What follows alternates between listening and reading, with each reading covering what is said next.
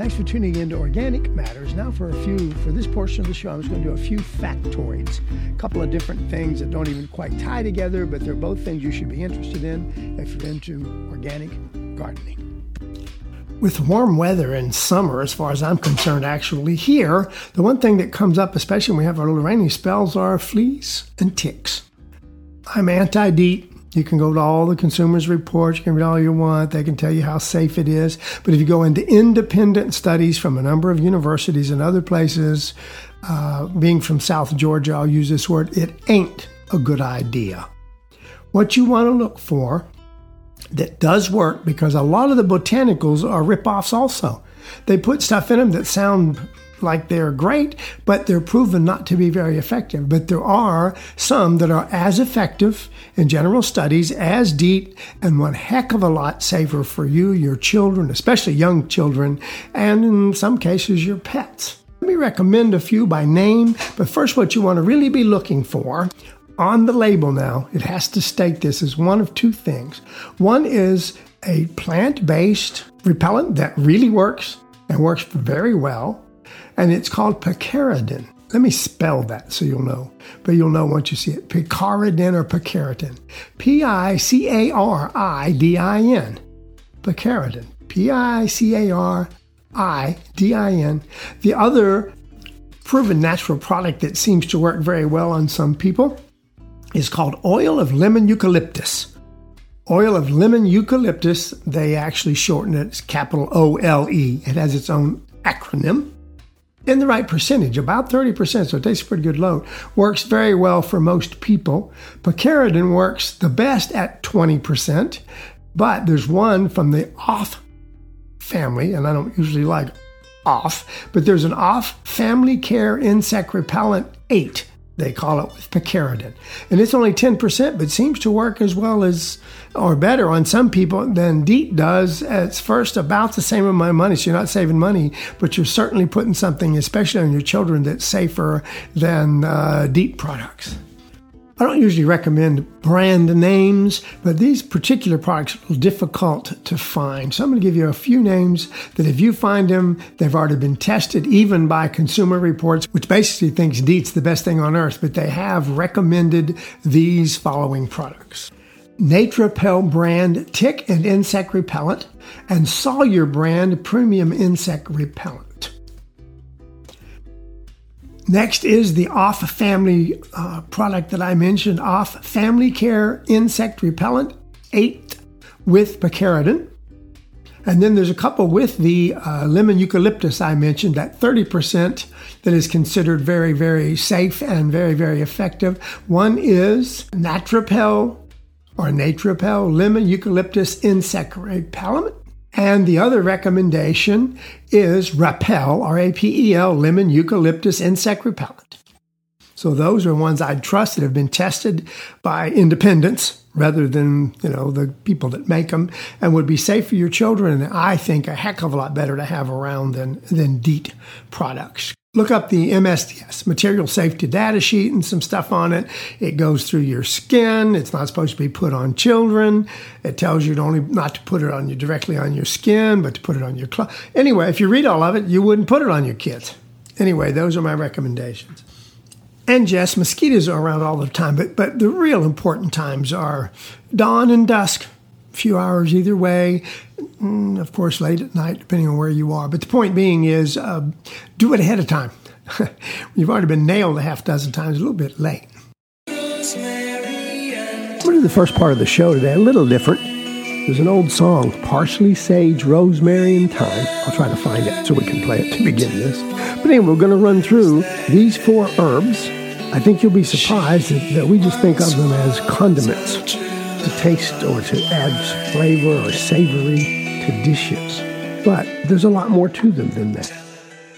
Parsley is one of the world's most widely used herbs, at least one of them. It's an essential ingredient in many dishes. In modern herb medicine, parsley is suggested to help clear urinary tract disorders, including urethritis. Parsley is also used to treat kidney stones, calm indigestion, and help stimulate normal menstruation. Chewing parsley leaves is also a time-tested method of fresh breath. That's why they always leave it on your plate at a number of restaurants. That's supposed to be the last thing you do, and it's good for you, except I don't see a lot of people using it.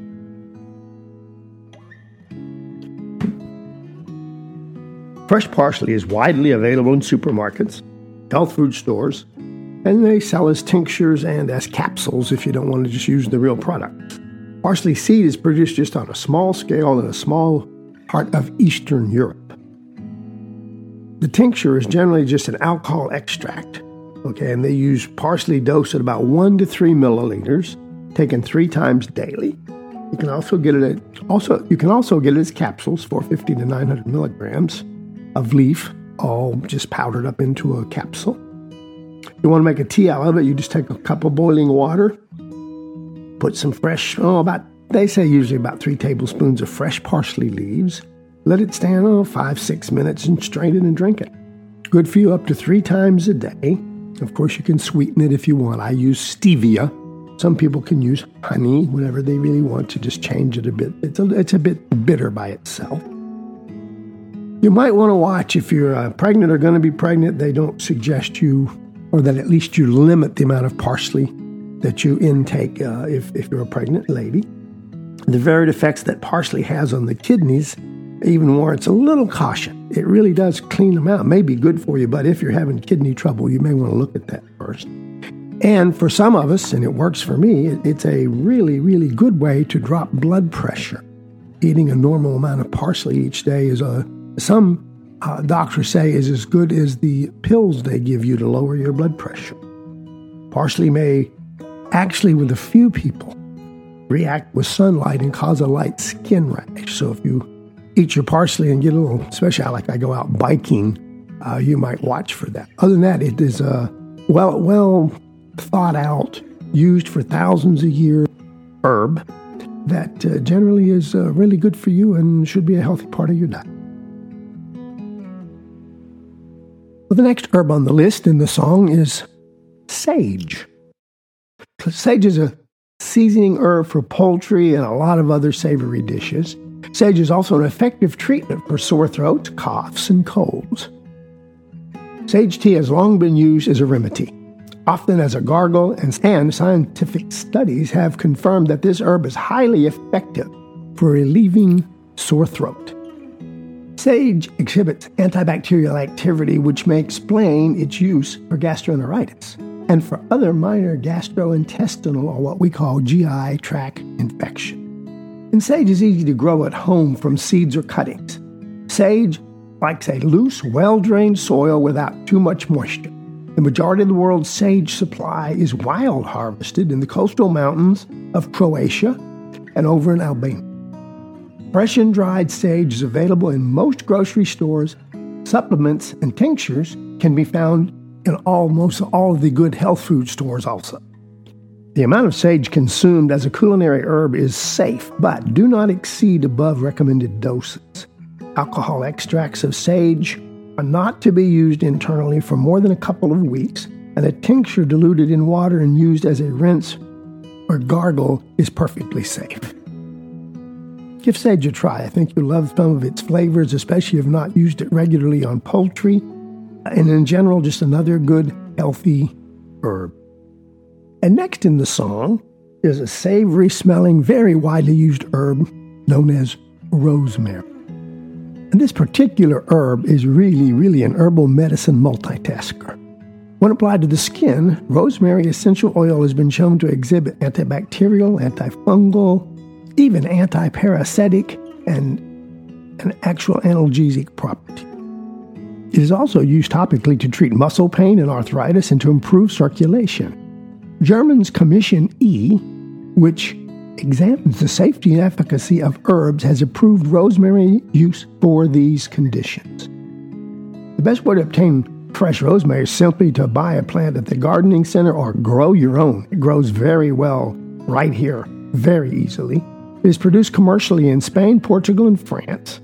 And there's a number of countries where it's in its own natural range and they just pick it in the wild. Creams, ointments, and salves, many topical products contain various concentrations of rosemary's essential oil for skin conditions such as, again, bacterial and antifungal type infections. Apply daily to skin, joint, or muscles as per manufacturer's direction.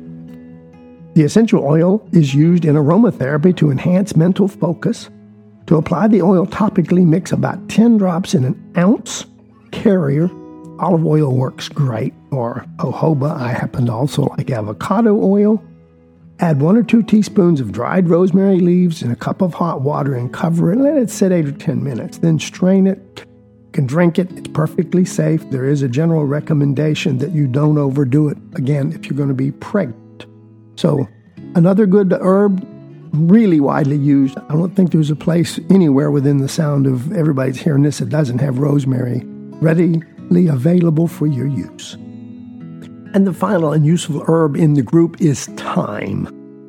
Like sage, thyme is one of those several really fragrant herbs that doubles as a spice as well as a medicine. Thyme's aromatic compounds help to relieve coughs, probably in 2 different ways.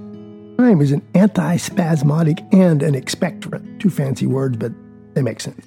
Meaning that the herb not only calms coughs, but also helps clear bronchial mucus. It is also antibacterial and antiviral.